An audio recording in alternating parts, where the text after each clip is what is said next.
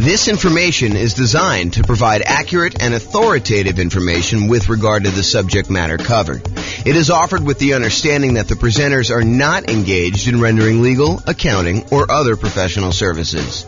If legal advice or other expert advice is required, the services of a competent professional should be sought.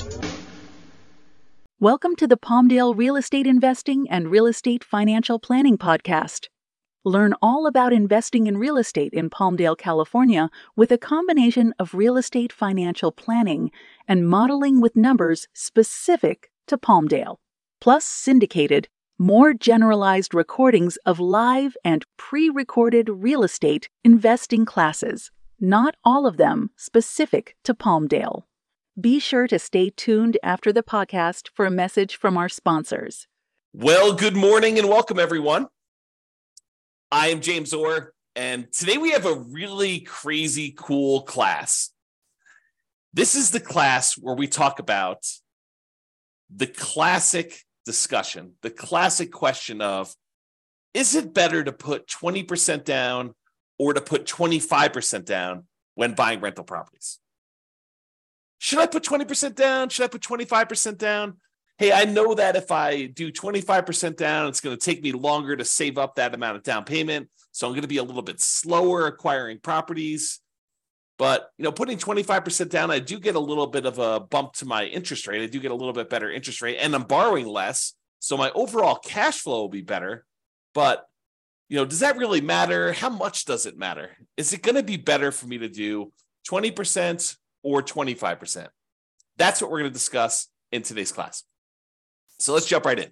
So what I did is, this is part of a new series I'm doing where I kind of compare these classic questions, these classic dilemmas of, should I do this or should I do that? The one we've done before this was, should I put 5% down as a nomad, buy a property, move in, live there for a year, and then convert it to a rental, put much less down, or should I forego that model and actually put 20% down? I think it's what I did the last class. And so we're going to go through a whole series of these of, should I do this or should I do that? And how much better is it? How much worse is it? Is it universally better? Is it better in all of the different cities that we model? Or is it only better in some cities? And is it just marginally better? Or is it like ridiculously better that you would be dumb to do the other strategy?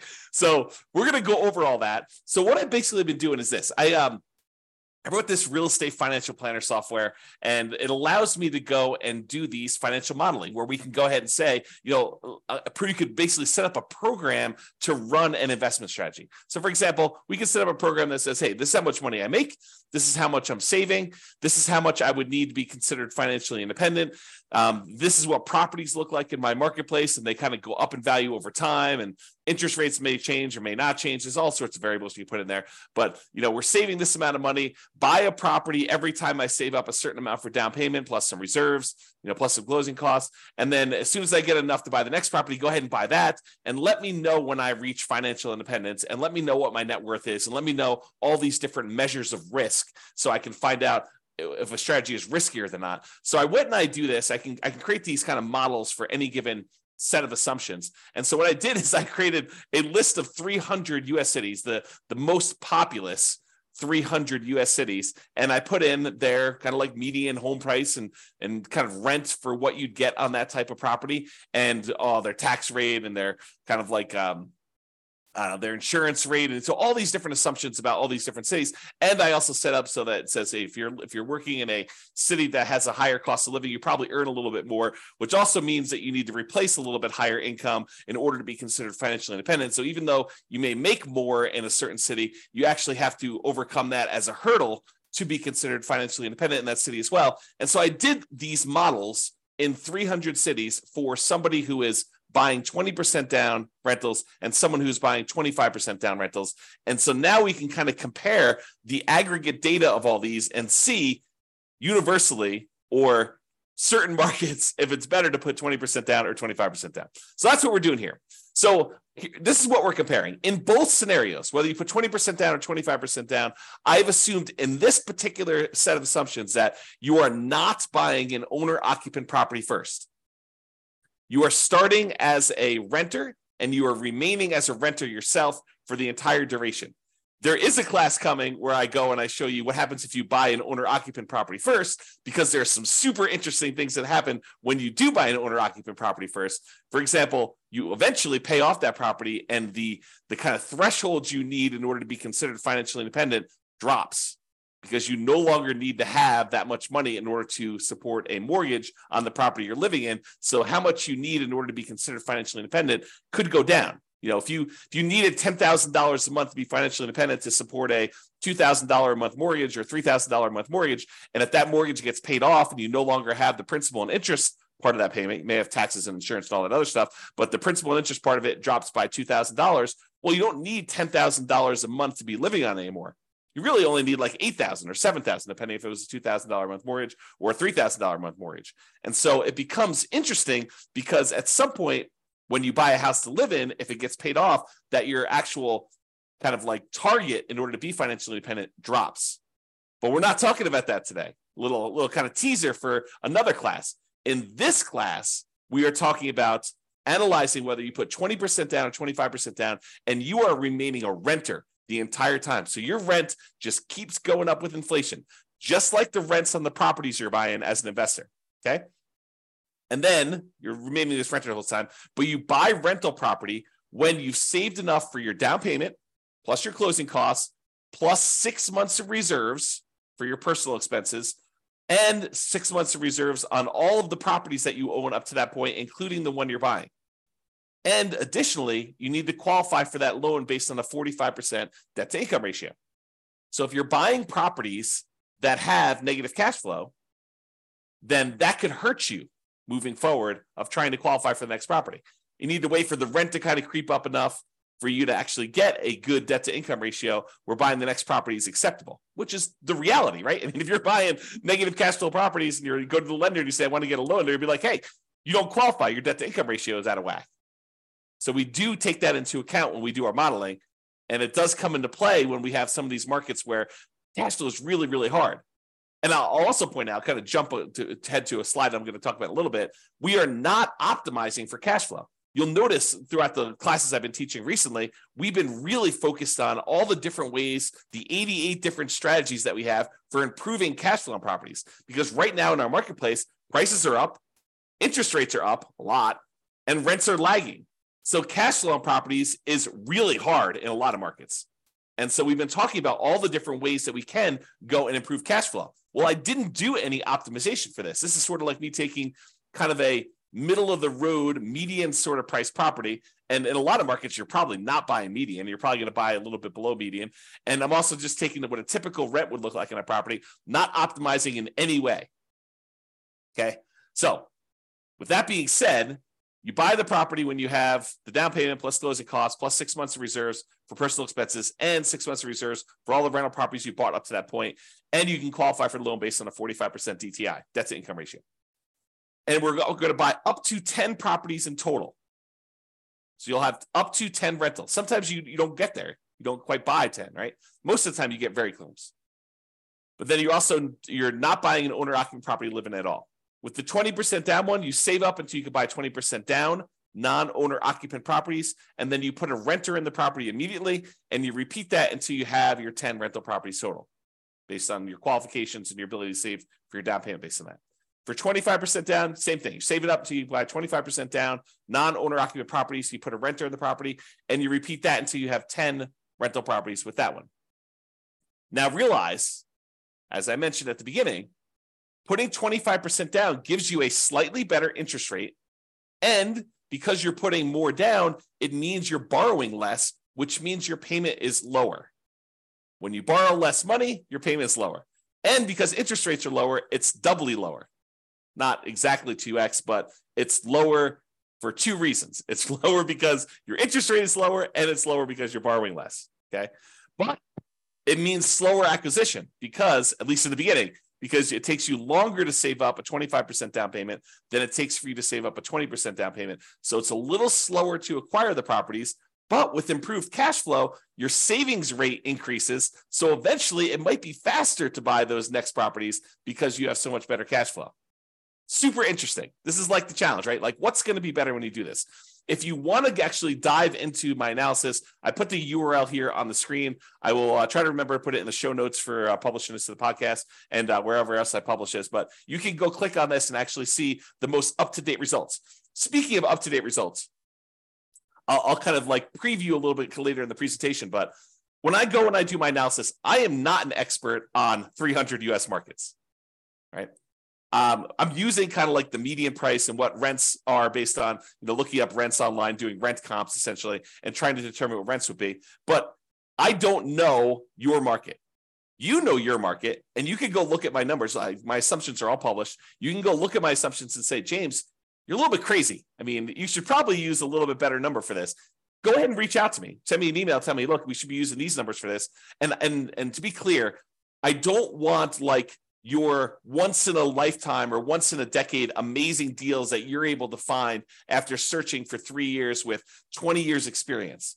What I want is what a typical real estate investor, what an everyday real estate investor in your market could go and achieve, right? I don't want to have this exceptionally amazing type of deal that we run the numbers where your city always looks amazing because we picked this exceptional, unusual, really hard to find, amazing deal. We want to do more reasonable assumptions for doing the comparisons. Now, if you want to go and do your own modeling with your particular stuff, you go do that. That's up to you. Okay. But for as far as like doing the comparisons, please do reach out to me. I'm open to having you come and say, hey, James, your numbers are a little bit off here, maybe, and be nice. Please be nice. Don't go, James, you're absolutely wrong. You suck. Don't do that. Oh, man.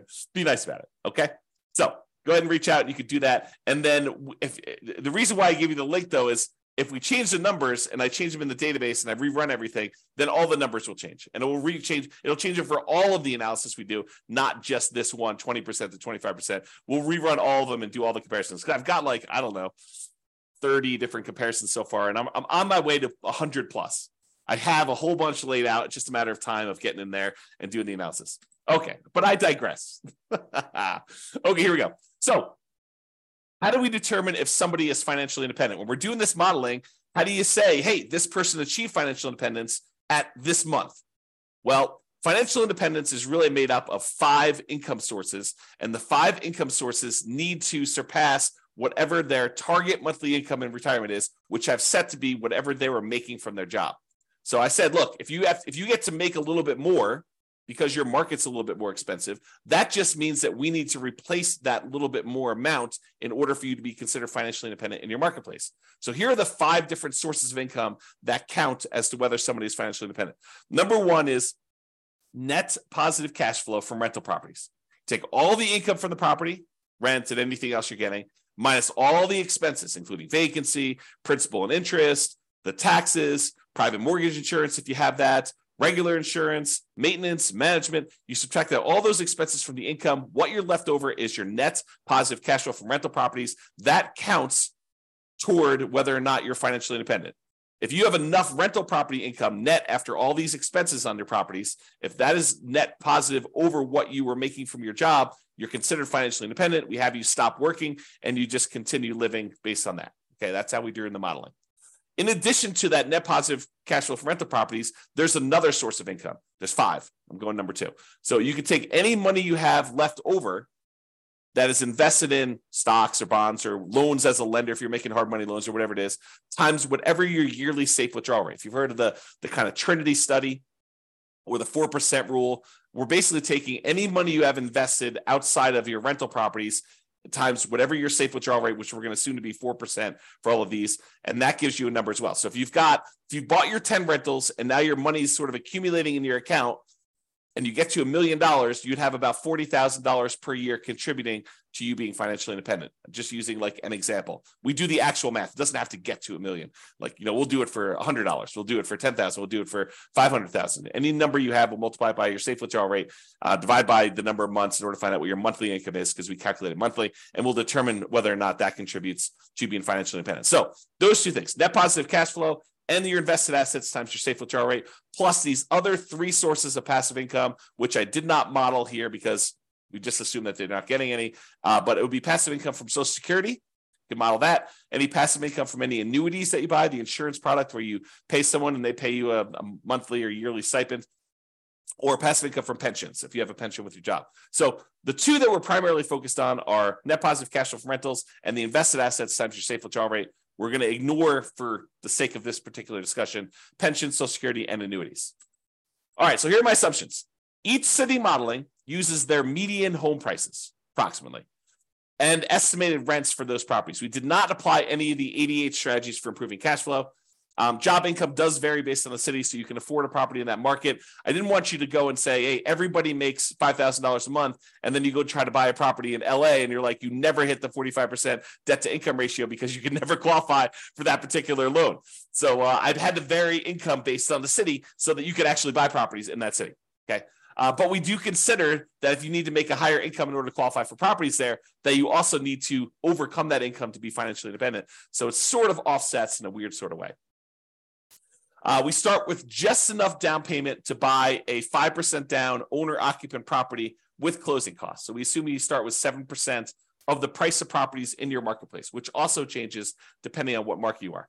This is true even though you're not buying an owner-occupant property, because we're going to do some comparisons later where you do buy one, and I wanted those to be starting at the same ground, like starting at the same level, where instead of, if you start today and say, look, you make $0, which I'll probably do as definitely an example, where you're starting from nothing and all you have is a savings rate, and maybe I start with different savings rate, I'm digressing. Okay. But basically here I'm saying, look, you're doing it so that you have a certain amount that you could buy an owner occupant at the start, because eventually I'm going to compare you doing owner occupant ones and see how much of a difference that makes.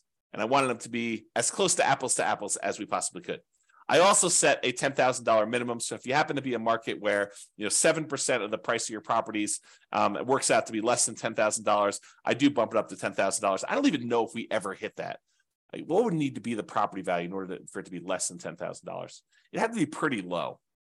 It had to be like sub 150.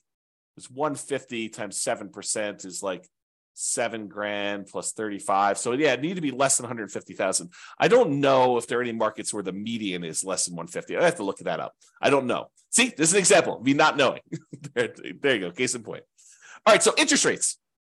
So for the non-owner occupant 20% down interest rate that I picked is 7%. And if interest rates change over time, I will go in there, adjust it, and rerun everything for all the cities.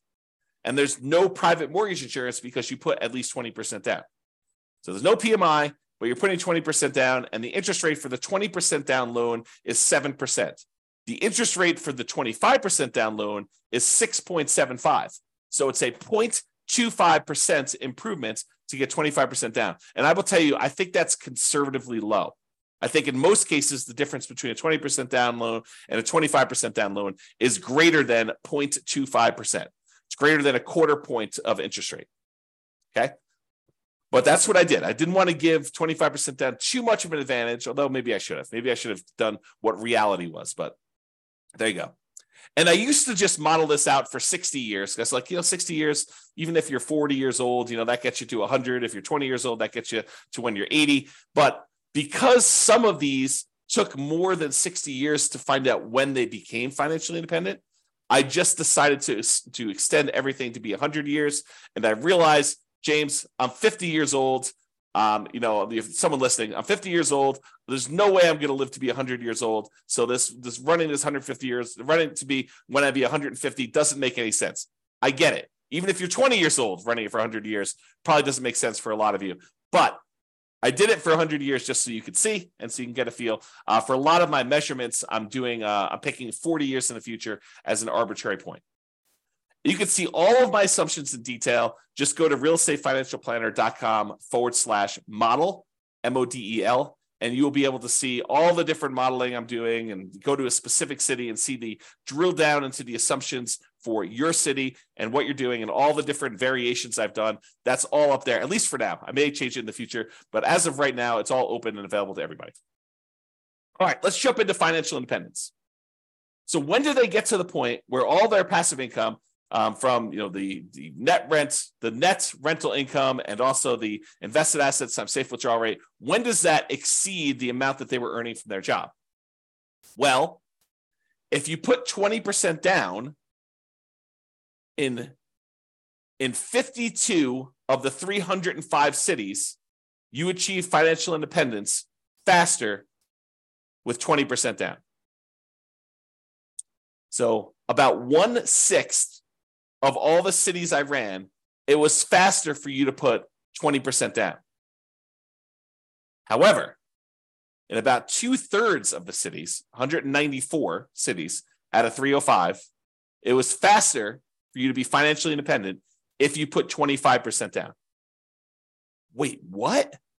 So putting 25% down was actually faster in 2/3 of all the cities we tested than putting 20% down.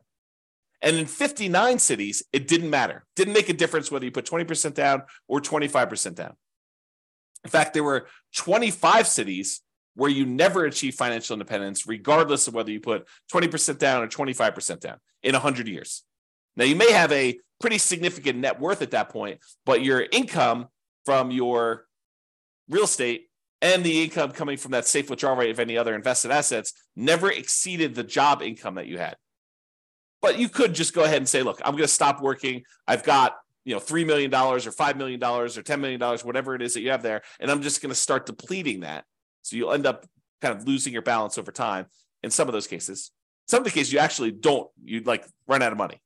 We'll show you those. Okay. So the key here is 194 cities, 2/3 of the time, it was better for you from a speed to financial independence perspective for you to put 25% down. So that's a win in most cases for 25% down. However, what's interesting is it's not universally true. So when you get in arguments with someone online, an online forum about it's always better to put 25% down, it is not. Or if you get in an argument with them, hey, it's always better to put 20% down. No, it is not always better. Sometimes it's better, sometimes it's not. And you got to go look at your city to find out what the deal is there. Okay? This is the distribution.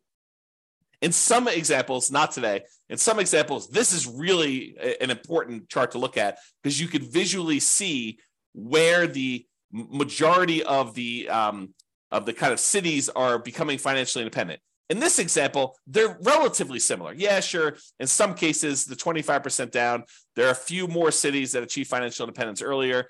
Yeah, that's happening here. But in some cases, it's faster to do 20%, faster to do 20% here, but you can kind of see that they're really relatively similar in shape. We'll find out later that they're not always like this. Sometimes it's really skewed where one is much slower or one is much faster. But in this case, they're relatively similar. Okay, so what are we doing here?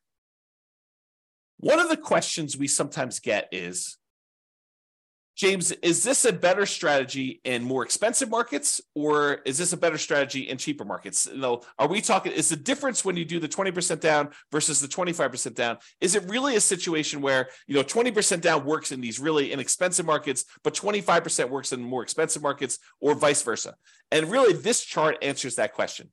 So what this does is it shows you how much better 20% down is versus 25% down is, or how much better 25% down is versus 20% down is, depending on the color. So the green ones are ones where it's better for 25% down. You're achieving financial independence faster for all the green ones with 25% down. All the red ones are it's better to have done 20% down. But I'm plotting all along the bottom here what the price of the property was at the start. And here I'm showing you how many months difference it was. So you could see that in the $300,000 price range, that there are several spots where 20% down was better, and there are several where 25% down was better, depending on which city you're looking at. You could see that if you kind of just eyeball it really loosely, you can see there are quite a few more greens, and greens is where 25% down is faster. There's quite a few more greens toward the lower end of the price, but there's also quite a few more when you get higher. So what I would tell you about this is, just visually looking at this, there is a slight tendency for 25% down to work better if you have more expensive properties, because there's only a few dots, these two dots here where we have more expensive properties and it was better to put 20% down. So in general, there's more green dots than there are red dots because 2/3 of the time, 25% down is better. And that makes sense. We're seeing a lot more green. But we're also looking at this in terms of like, how does it compare when you look at house price too? And you can see that the green ones tend to be more prevalent with these more expensive houses. Okay. Not to say that there aren't a couple outliers, but there are a trend, a correlation there. All right. And there's a couple outliers. There's a couple times where putting 25% down is way better than putting 20% down. And most of the time, though, it's, within, what is this here? This is probably about 50 months, so about 4 years. So most of these are less than 4 years better. So it's not like you're saying, hey, look, if I do 25% versus 20%, I'm going to gain 10 years faster to financial independence. No, it's not that significant in most cases. We're talking about relatively small numbers, a year or two here. Although, you think about this, if I could save you a year or two of working a job that you hate by helping you get to financial independence faster, that's pretty valuable. That's valuable information, right? Even a year or two, or 3 years, or in this case, we talked about being 4 years. I don't know, kind of interesting. All right, so we've talked about speed to financial independence, but speed to financial independence is only one way we can measure whether something is better or not, right? The other way we can measure if something's better or not is just pure dollars that you have, your net worth at certain periods of time. And so we're going to use net worth at year 40, and we're going to look at the net worth at year 40. Is it better, or do you have a higher net worth if you put 20% down or if you put 25% down at year 40, comparing net worth in these 300 US cities? In 8 of the cities, it doesn't matter. You end up with the same net worth, which is super fascinating because it's hard to be exactly even. Okay. But with 8 cities, it doesn't matter. Okay. It is faster. I'm sorry, not faster. It is higher net worth, better. You have more net worth at year 40 in 193 cities, about about 2/3, if you put 25% down. So not only is 25% down faster, but 25% down gives you a higher net worth in about 2/3 of the cities. And about 1/3 of the cities, 104 cities, it is actually a higher net worth to do that, which is crazy. So depending on what city you're in, it's better to put 20% down versus 25% down. Okay? It really depends on what city you're in. So it's not universally true that one is better than the other. But if you had to generalize, typically it's a little bit better to put 25% down. From both a speed perspective, where it's also about 2/3 faster, 2/3 of the cities are faster, and also from a net worth perspective, about 2/3 of the city have a higher net worth at month 40. Okay. All right. Same thing we did before. We talked about the difference in speed. Now we're doing the difference in net worth graphed against how high the property prices are. So are the more expensive properties performing better in terms of net worth than the less expensive properties? And so in this case, the red is 25% down is better. So in this case, the reds are appearing more frequently at the higher end prices. And so it is slightly better to put 25% down on these higher priced properties than it is to put 20% down in terms of net worth. Okay.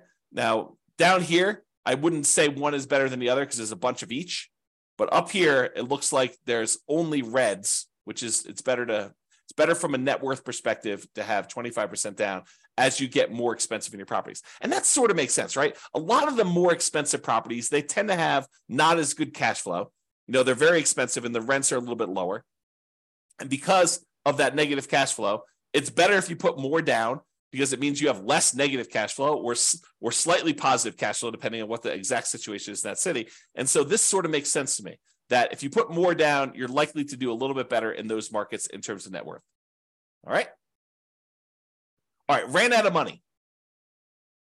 This tends to be in expensive markets, which I'll show you here in a second. And we did not apply any of the 88 strategies to improve cash flow. But in some of these markets, you end up having so much negative cash flow that you end up running out of money. You're buying properties that are alligators and they're taking you down. And so we could fix this if we were to go in there and manually say, okay, look, we're not going to buy this property unless it has these characteristics. I'll buy slightly better properties. I'll improve my cash flow in all these different ways. I'll save up more down payment. I'll save up more in reserves. And we could overcome this, but realize that with the modeling we did, there were 11 cities that ran out of money out of 305. 11 out of 305. In 294 cities, it didn't matter. None of those ran out of money, but in 11 of the 305, you did run out of money. Even with 6 months of personal reserves, 6 months of reserves for the property on all properties before you buy the next one. Okay. So there are things we could do to avoid that. We talk about those in other classes. So as far as which ones run out of money, it tends to be the more expensive properties. The overwhelming of things under $1 million. In fact, I can't see any under $1 million where it ran out of money. This really started applying when she got to about 1.25 million or so, and then all the way up to the really, really expensive properties where you have there. So if you happen to be in a really, really expensive market, we need to really pay attention to your cash flow, really need to improve that, to optimize for that, and take into account the negative cash flow you're going to have on those. Pick strategies that overcome that limitation. Okay? All right, so let's do a summary here. I've got two different versions of this slide. In one version of the slide, I'm taking the average. So I say, take the net worth at year 40 and take the average of all of the net worths of all 305 cities. So add them all up, divide by the number that I've got, and that gives you an average. But in other ones, another slide, I'm doing the median. So I'm taking all the net worths, I'm stacking them from lowest to highest, and I'm looking for the middle-most net worth. That's what median is. Okay, versus average, where you add up all of them and then you divide by the number that you've got, and you've got an average. So I'm going to first start with median, and then I'll go to the averages, and we'll do the median a little slower, and averages we'll kind of summarize very quickly. All right, so median. At 40 years, the median net worth, when you put 25% down, is about $7.3 million. Of all the cities, that's the middlemost number. But if you put only 20% down, the median net worth is only about $6.9 million and change. So it's a difference of about $330,000, or a difference of about 4.7%. Now, honestly, that's not that big of a difference to me. A 5% difference, yeah, there is a difference, but we're talking about, a $330,000 difference on a $7 million net worth. Not super significant to me. So while 25% is better, it's not like crazy 2 times better or anything like that, right? It's marginally better if you think about it. And as an aside, we're talking about the net worth 40 years in the future. So the rule of thumb is, if you look at net worth 40 years in the future, we're really about a third of that in today's dollars. So a $7 million net worth is probably in that $2.3 million net worth today. That's what it would be worth in today's dollars. That's the rule of thumb. It's about 1/3. Okay, so net worth, a little bit better. Of the ones that ran out of money, the overwhelming majority of ones didn't run out of money. And so that's basically the same for median. No difference there. Each of them bought 10 properties on median. So the middlemost one bought 10 properties. So there's no real change there. And as far as how long it took them to be financially independent, the minimum target monthly income and retirement achieved month, the MTMIR, that's what MTMIR stands for. When we achieve that, it's a little bit faster for the 25%. It's 2 years faster when you look at the median. So what's 2 years of your life working a job that you don't want to work worth to you? Well, it's 2 years faster to put 25% down, which is about 4.1% faster. Again, not a huge difference from a percentage perspective, but if you don't have to work a job you hate for 2 years, that could be great. Now, if you love your job, maybe it's not a big deal. Right? If you're like, hey, I love what I do, I would do it even if I didn't get paid, awesome. But if you don't like your job, 2 years can seem like a very long time. So there you go. All right, so those are kind of like the metrics that we've got. So really, 25% down is slightly better. 4%, 4.7% better in terms of net worth, and 4% better in terms of faster speed to retirement, to being financially independent. But let's look at risk, okay? So there's, I don't know, however many there are. There's 6 different measures of risk that we've got on here. One is rent resiliency. How far rents can drop before you would have negative cash flow. And if you're putting more down you would think that that would make you less risky because your monthly payment is lower. So your rents could drop more before you'd actually have negative cash flow. So by putting 25% down, it should be less risky. And it is. It's about 10%, 9.7% less risky over the entire 100-year period. This is not a snapshot in time. This measures risk over the entire period that you ran it. Okay. And there are other scenarios, not necessarily today, but there are other scenarios where the risk actually shifts. So it could be really, really risky early on and much less risky later on, or vice versa. It could be really, really low risk early on and much, much riskier later, or it could be sort of an even distribution of risk, which is pretty rare. You usually have spikes in there whenever you kind of increase certain things, but each risk curve is different. And it's interesting to summarize them, but it's more important sometimes to actually drill down and see what's going on an individual city basis. Okay, so we talked about rent resiliency, how far rents can drop before you'd have negative cash flow. What about price resiliency? How far prices can decline before you have negative equity? In other words, how much equity cushion do you have in your properties? And if you put more down, if you put 25% down, you would expect it to be less risky, which is true. So we have a 70% price resiliency on average for the 25% down versus 68 for the 20% down, or about a 2.9% difference. Again, that's not that big of a difference to me. That's almost the same, right? But 25% down is slightly less risky. What about debt to income? You know what? Your lender calculates a debt to income calculation to figure out what your debt to income ratio is before they give you a loan to buy a property. Well, we measure this every single month on all the properties that you currently own so that we can see what your debt to income ratio is on a 100-year term.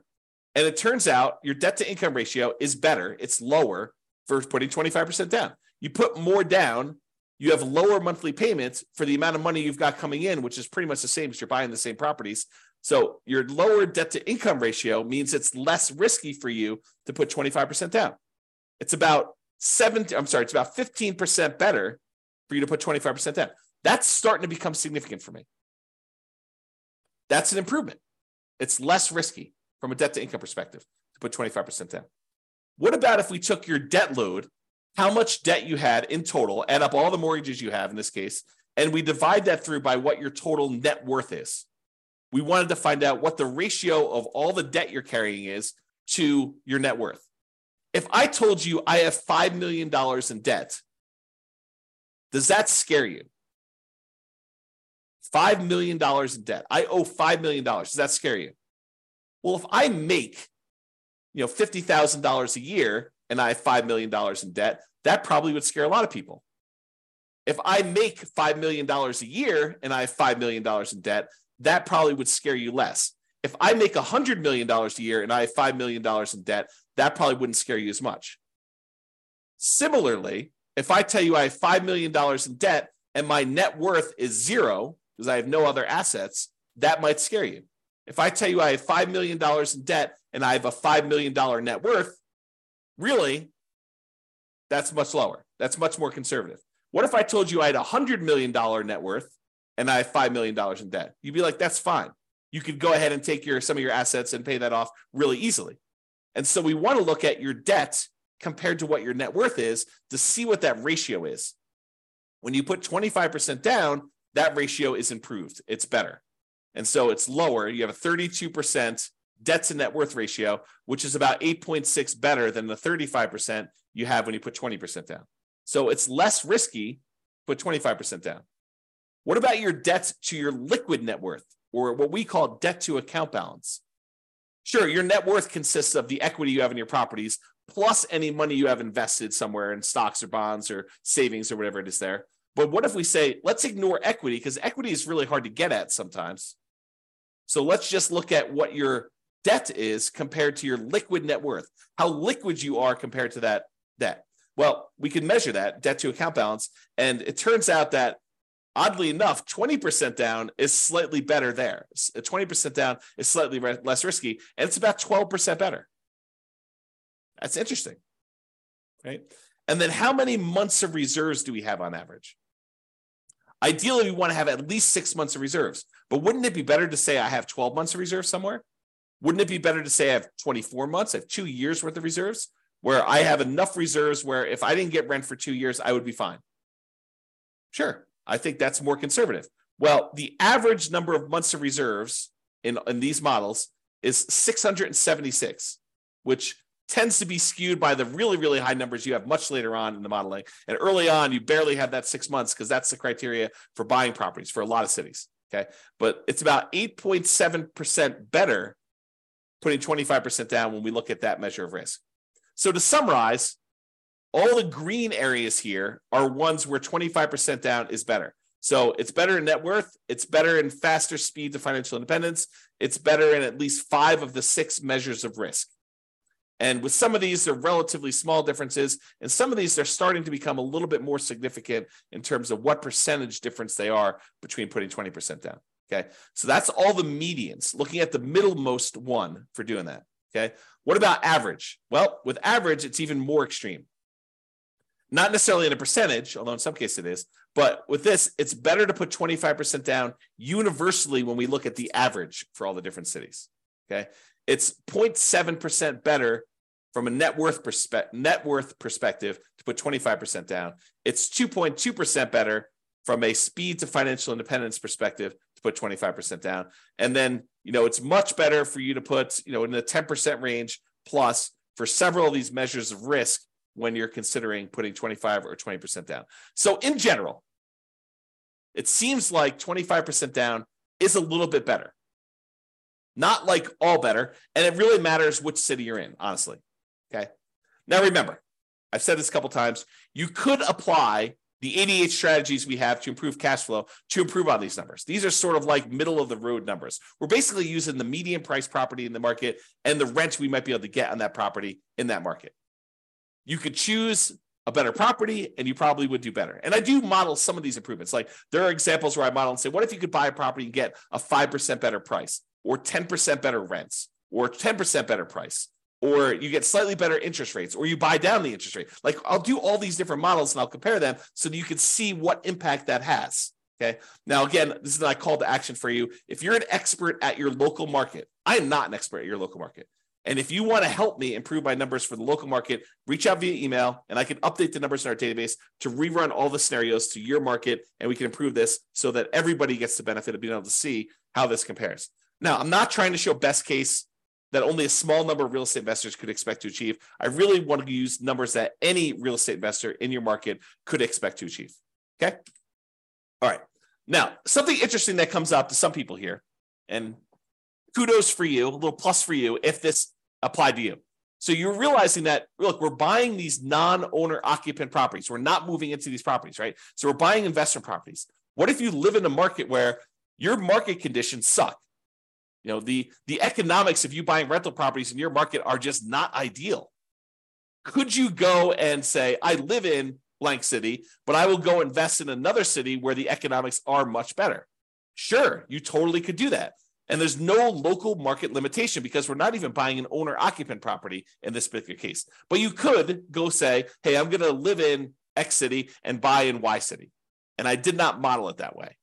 So you could do a lot better than what I'm showing if you just picked a different city that had better economics. All right. So that's it. In our current market conditions, our current price, current interest rates, or current rents, as of March 22nd, 2023, that's when I'm recording this. So if you're wondering, like, where was this? When was this that was happening? In 300 plus U.S. markets using less than ideal median price rent properties, putting 25% down is better in terms of net worth and speed to financial independence in general. But there are exceptions. The market does matter. In some markets, 20% down is faster, more profitable, and arguably better, which is why it's so hard to have this conversation. Generally, though, putting 25% down is less risky. There are probably exceptions to that too, though. It's best if you look closer at your specific market and apply as many of the 88 cash flow improving strategies as practically possible to improve on your implementation. And if you go to the realestateFinancialPlanner.com/model, you'll be able to go ahead and see your city and the comparisons for your city and all that stuff. All right.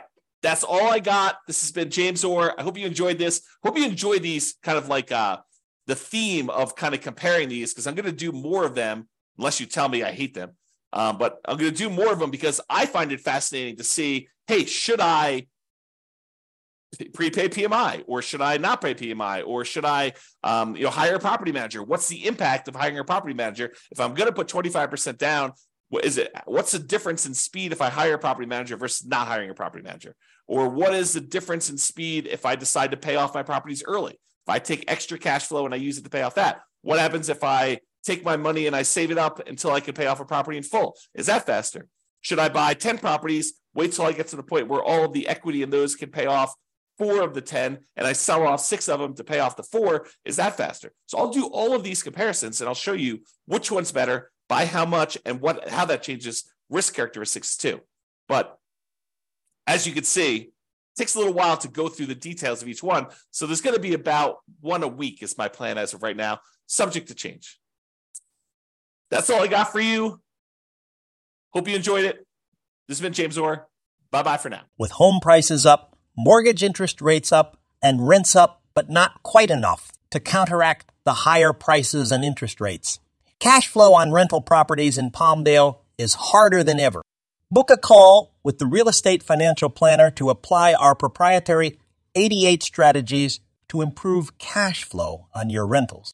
See the show notes for a link to schedule your call and improve your cash flow today. If you're a real estate agent, lender, or professional in Palmdale that wants to help our real estate investor listeners, consider reaching out to learn about collaboration opportunities with this podcast. We'd love to add more value to our listeners by having you assist our investors buy, sell, and finance their real estate investments. See the show notes to schedule a call to discuss collaboration opportunities.